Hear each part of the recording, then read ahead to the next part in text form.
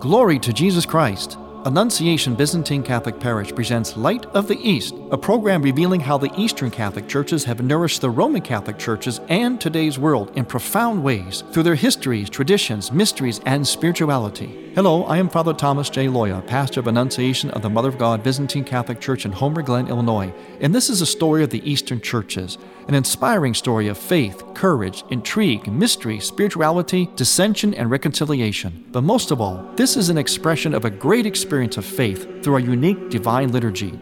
Join with me now as we look toward the Light of the East. Light of the East is also supported by Eastern Christian Publications, where you can find the prayers of the Catholic Byzantine Daily Office at ecpubs.com, and by easternchristianmedia.com, a broadband network for you to learn more about the Eastern Catholic Churches. That's easternchristianpublications.com. Glory to Jesus Christ. Welcome to Light of the East. I am Father Thomas Loya, your host. In the Byzantine liturgical calendar, this particular Sunday observes the Fathers of the Seventh Ecumenical Council. Now, there's another time during the liturgical calendar of the Byzantine Church where we celebrate 6 councils altogether. They all have their individual days of celebration, but there's one Sunday in which we celebrate 6 of them. But this Sunday, we set the 7th council aside, and we focus on that council in particular. Now, why would we do that? What is that council all about? It must be something very, very special or important. Well, this may surprise you. It may even sound anticlimactic. But this council had to deal with art. That's right. Art, holy images, icons. Now, why would artwork be set aside as a specially important council? It's because icons, and the word itself means image, they convey, as does so many other things in the church's art and architecture and liturgy, the church's prayer. They convey a fundamental truth. The fundamental truth is of the great mystery, the incarnation, that God, the invisible God, the second person of the Trinity, did indeed become completely enfleshed, completely visible, tangible, which made his invisible presence now visible and real to us. We could sort of take him in through our own senses. He was physical and spiritual all at the same time. Why is that significant? It is very significant because, for one thing, it's called the Great Mystery.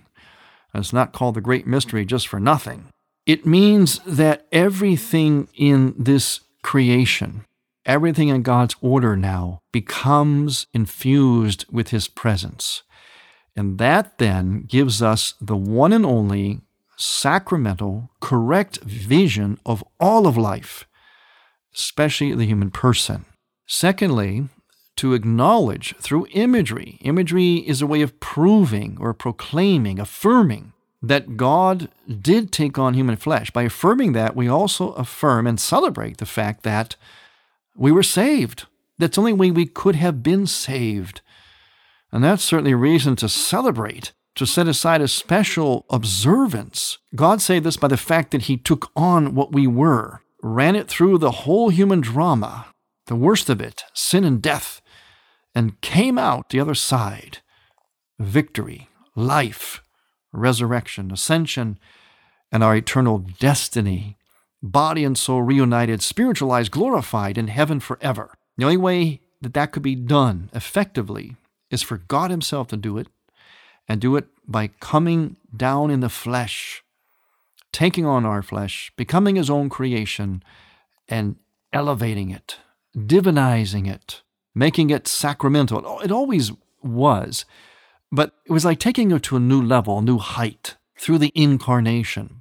So this is why this particular council is set aside. And what happened at this council? Well, I'm going to read a little bit from the Synaxarion, also called the Prologue from Ohrid. And again, you've heard me, if you listen to this program for any amount of time, you've heard me highly recommend this series of, well, I have it in 4 volumes. Sometimes it comes in 2. It's normally a 4-volume or 2-volume set. It goes through the entire liturgical year of the church, where it explains the significance of the feast days, but also has some wonderful meditations, a lot of historical anecdotes and so on. So it's something that also I recommend for families, for households, to gather around at least 1 meal a day or at some point and read from this, so that especially children grow up with a deeper understanding of not only these great events, these feast days, but of the people, the saints. Those need to be our heroes. Sometimes our children know more about Hollywood figures or heroes in video games than they do about the real heroes of life, the saints. So here's what the Synaxarion says.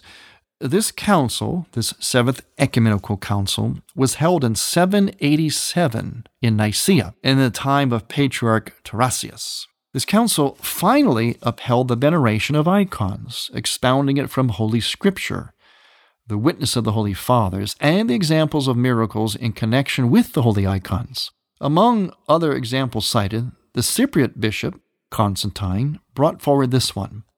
A herdsman from the city of Constantia, driving his flock out to pasture one day, saw an icon of the Mother of God, adorned with flowers by the devout. "Why give so much honor to a rock?" said the herdsman, obviously brought up in iconoclasm, and threw his iron stave at the icon, damaging the right eye of the Mother of God. As soon as he left that spot, he stumbled over the same stave and put out his own right eye. Returning blinded to the city, he cried out tearfully that it was a punishment from the Mother of God. This council also decided that the relics of the martyrs be placed in the Antimension. 367 fathers of the church took part in this council. May the Lord have mercy on us and save us by their prayers. You heard me mention Antimension. The relics were to be put in an Antimension. An Antimension is a cloth that in the Latin Rite would be the counterpart to the altar stone. This is where they would put a relic of a saint into the altar itself. Usually the altar was made of stone or marble. They would cut out a piece, put the relic in there, then put the stone back in. They would cover it over, so it's called an altar stone. In the Eastern churches, they use a cloth. The cloth has an icon of it, of the event of Christ being taken down from the cross. And sewn in that cloth is a relic of a saint. And that cloth, that Antimension, which means on top of the table, on top of the altar, is used on top of the altar like the altar stone was used on the Latin Rite altars. And it is consecrated, is blessed with the Holy Chrism by a bishop.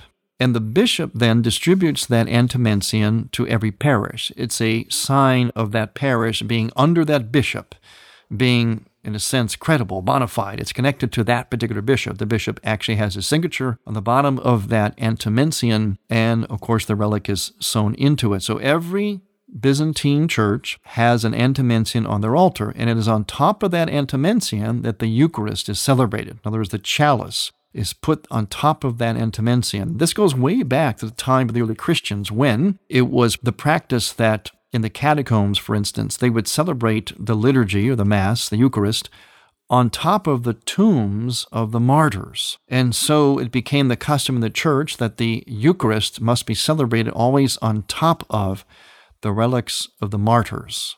In the West, it was the altar stone. In the East, it is an Antimension. Although at times, the Latin Rite Church has used the altar cloth as well, this Antimension, especially for example, out in battlefield celebrations, battlefield masses, when the priest goes out to the battlefield and celebrates Eucharist, maybe on the back end of a Jeep or something, and he stretches out that Antimension, that cloth, the relic in it. So it's very portable, although it always stays on top of the altar in Byzantine churches. But it can be very portable if the priest is going to celebrate liturgy elsewhere, or, as I mentioned, in times of battle, like in the military. But it is an essential part of the liturgy of the church. It has an icon on it, an image. As I mentioned, images that we celebrate today at this celebration of the 7th Ecumenical Council in 787 AD is a special celebration, a special affirmation of the reality of God's love, of the incarnation. And we're able to create icons of Christ because he himself became an icon. That's what image means. Icon means image. Image means icon. So Christ gave us permission. Sometimes there's a misreading, and this is what iconoclasm, you heard that word earlier. Iconoclasm means the belief that icons cannot be portrayed, that we cannot make images of Christ or the Virgin Mary, the saints. This is a misreading of a verse from the Old Testament where God told the Israelites he will not make graven images and worship them. You will only worship, of course, the real God, Yahweh. That's the first commandment. Well, that was something that was misread and misinterpreted over the centuries, and God couldn't possibly have meant that for Christians because God himself became an image in the person of Jesus Christ. And so we can make images of Christ, of the Virgin Mary, the saints, the angels. Now, iconography does not make images, though, of God the Father or the Holy Spirit. Now, sometimes you do see that, especially in Russian icons, but that's much, much later. The reason we don't make images of God the Father or of the Holy Spirit is because neither one became an image.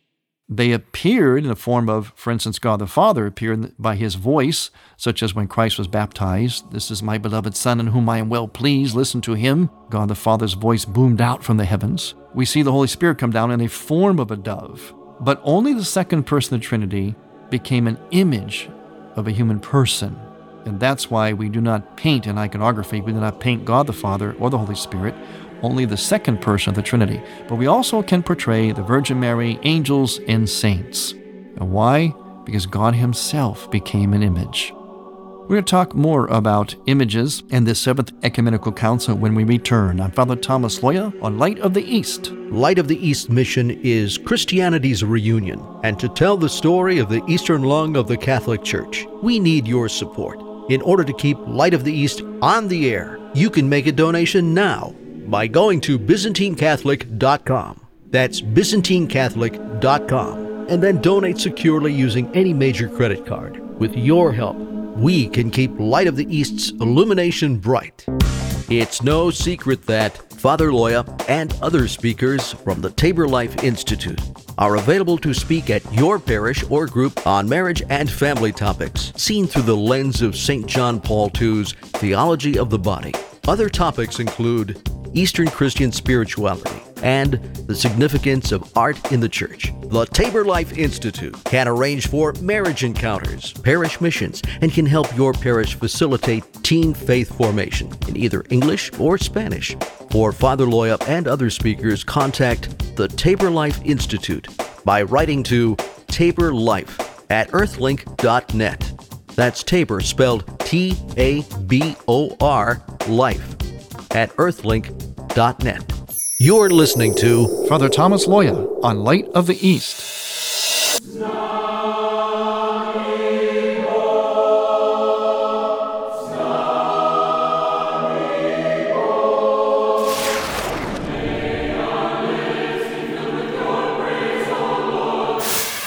You are listening to the Choirs of Annunciation Byzantine Catholic Church under the direction of Timothy Woods in Homer Glen, Illinois. This is the music you hear on Light of the East and is sung during the sacred liturgy at Annunciation Byzantine Catholic Parish. Order online at ByzantineCatholic.com. All we ask is a donation of $15 or more, which includes shipping and handling, to Annunciation Parish for each Theosis CD. Send a check made out to Annunciation Parish at 14610 Wilcook Road, Homer Glen, Illinois, 60491. And may God grant you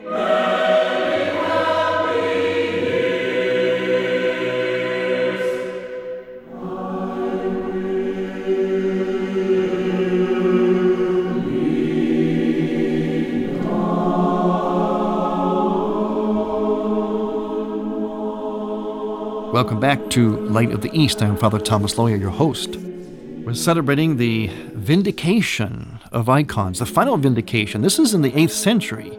So it took centuries, actually, to work through this heresy of iconoclasm, which is seen in areas even to this day. And that's what happens, unfortunately, with heresies. They get disproven and defeated, but they tend to raise their ugly heads in other forms, in other ways.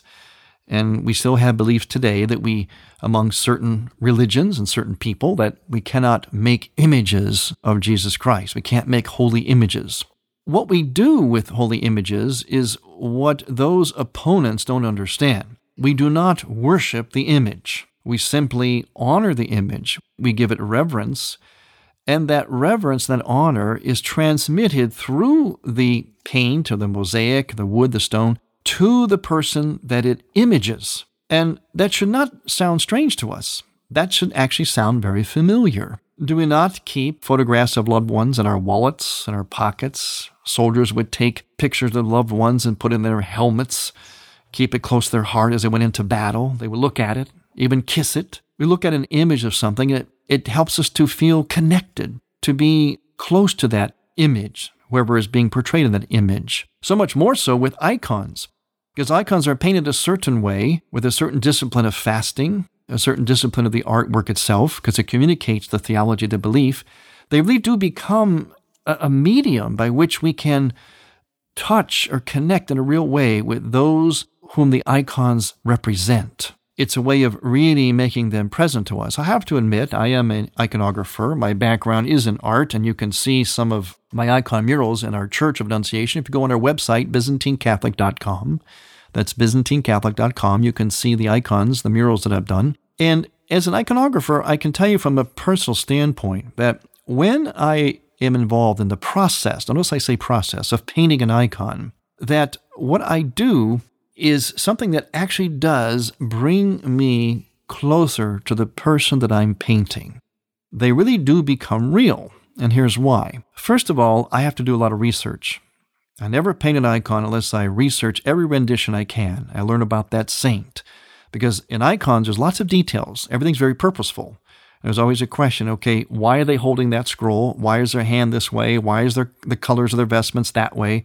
Why are they positioned this way? Everything is very purposeful. It's like when a composer writes down music.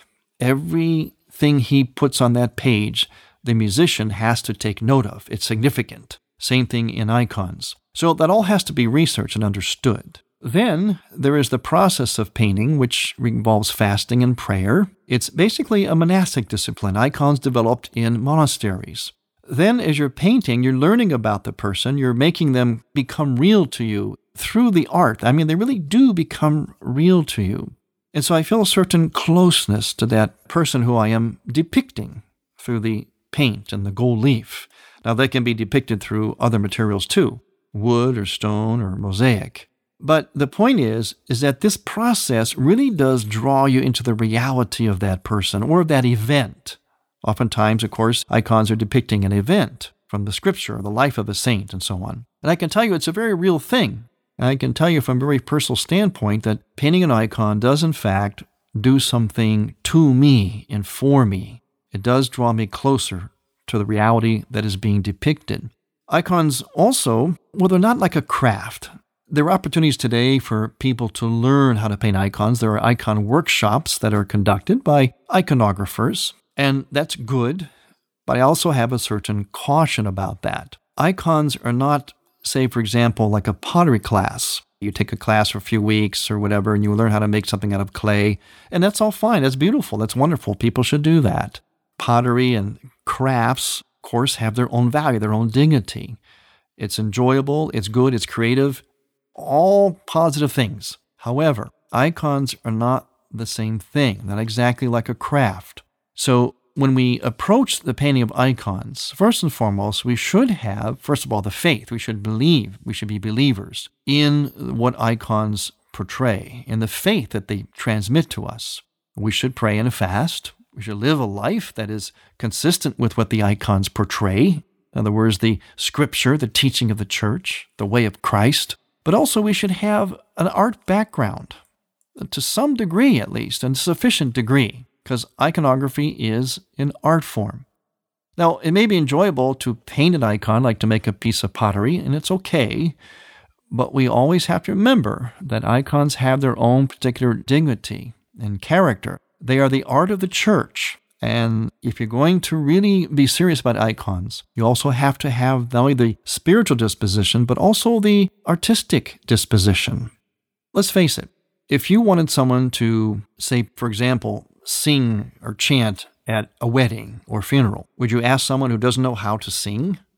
Or maybe took one lesson, they could sing one song, they only sang one song one time or something? Would you ask them? No, you would ask someone who you know is very qualified, who understands the chant, the prayers, a person of the church, and also has the talent, the ability, and they have developed that ability. Well, it should not be any different with the visual arts. The church has, for centuries, produced the finest artists and musicians, and poets, and writers, and architects, and philosophers and theologians, because the church points to and makes present that which is of the highest nature, because God is of the highest nature. So we're giving our best to God. You've all heard about the Sistine Chapel and works like that. They're unparalleled in their greatness as art, but also they're full of iconology. Sometimes they're iconography or sometimes iconology, meaning that they transmit meaning, the meaning behind the image, the theology, what we're supposed to be learning or being touched by, inspired by through the medium of the painting. And when we think of Michelangelo's Sistine Chapel or his Pietà, those are almost household terms. Everybody understands that. Why? Because it is of the highest nature artistically, but also spiritually, and in terms of its iconology. So it all comes together. It's not just spirituality. It's not just artistry, but it's, as always, it's both and. You bring that all together as an integrated whole, and then you have the highest form of art. The most beautiful music in the world is made by composers and musicians from the church and for the church, for God. Mankind is at his best. We are all at our best. Civilization is at its best, and this is a historical fact, when it is doing something for God. Even the best scientists, not only artists, but scientists, when we're doing something for God and we apply our innate talent and talents that have been developed through schooling and education and discipline, when we bring those things to something, it turns out to be the best, the highest. And that's what the church is about. Because God is of the highest and of the best. God is true, good, and beautiful. And this is what we strive to do in the church, whether through icons or music, poetry, liturgy, architecture, even fiction, and even nonfiction, writing, stories, movies in our day and age. They are done always with the greatest dignity, the most beauty, the most inspiration, the most impact when they're being done for the glory of God. Somehow that brings the best out of us. God gave us the ability to express His glory through the ability that we have in art and music and so on. That's why He gave us the 5 senses, so that we could hear God, taste God, see God, feel God, touch God, and express our experience of God with our gifts, through our hands, through our voice, through our whole body, through things that we make and see and sing about. So this is why this Seventh Ecumenical Council is so important, why it's set aside. It's, in a sense, all-encompassing, from the fact of the Incarnation, the great mystery, to the fact that we are made in the image and likeness of God, that God became an image, that we can and should make beautiful things to honor God, means of worship. They are means to make God and the saints and the gospel present to us in a very real way. We should make icons. We should have imagery. We should dedicate ourselves, the church, to the greatest and highest forms of art, whether it's music, architecture, visual arts, anything that has to do with glorifying God. This is what this council was about. And that's why today, in the Byzantine liturgical calendar, it is set aside, set apart from all other councils. I want to thank you for listening. I'm Father Thomas Loya on Light of the East. To hear Light of the East again, visit ByzantineCatholic.com and click on the Features and Programs tab, and on iTunes. Thank you for listening to Light of the East. We encourage you to tell a friend about Light of the East and to visit ByzantineCatholic.com. Light of the East is produced by ADC Media.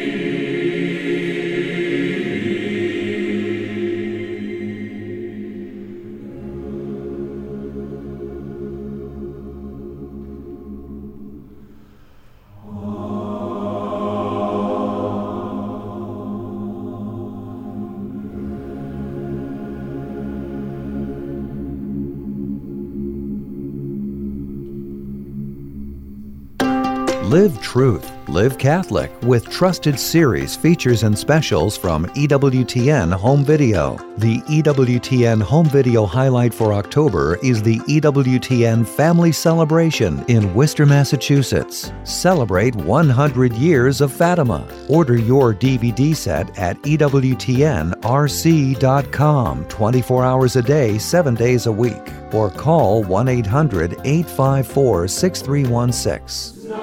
Thank you for listening.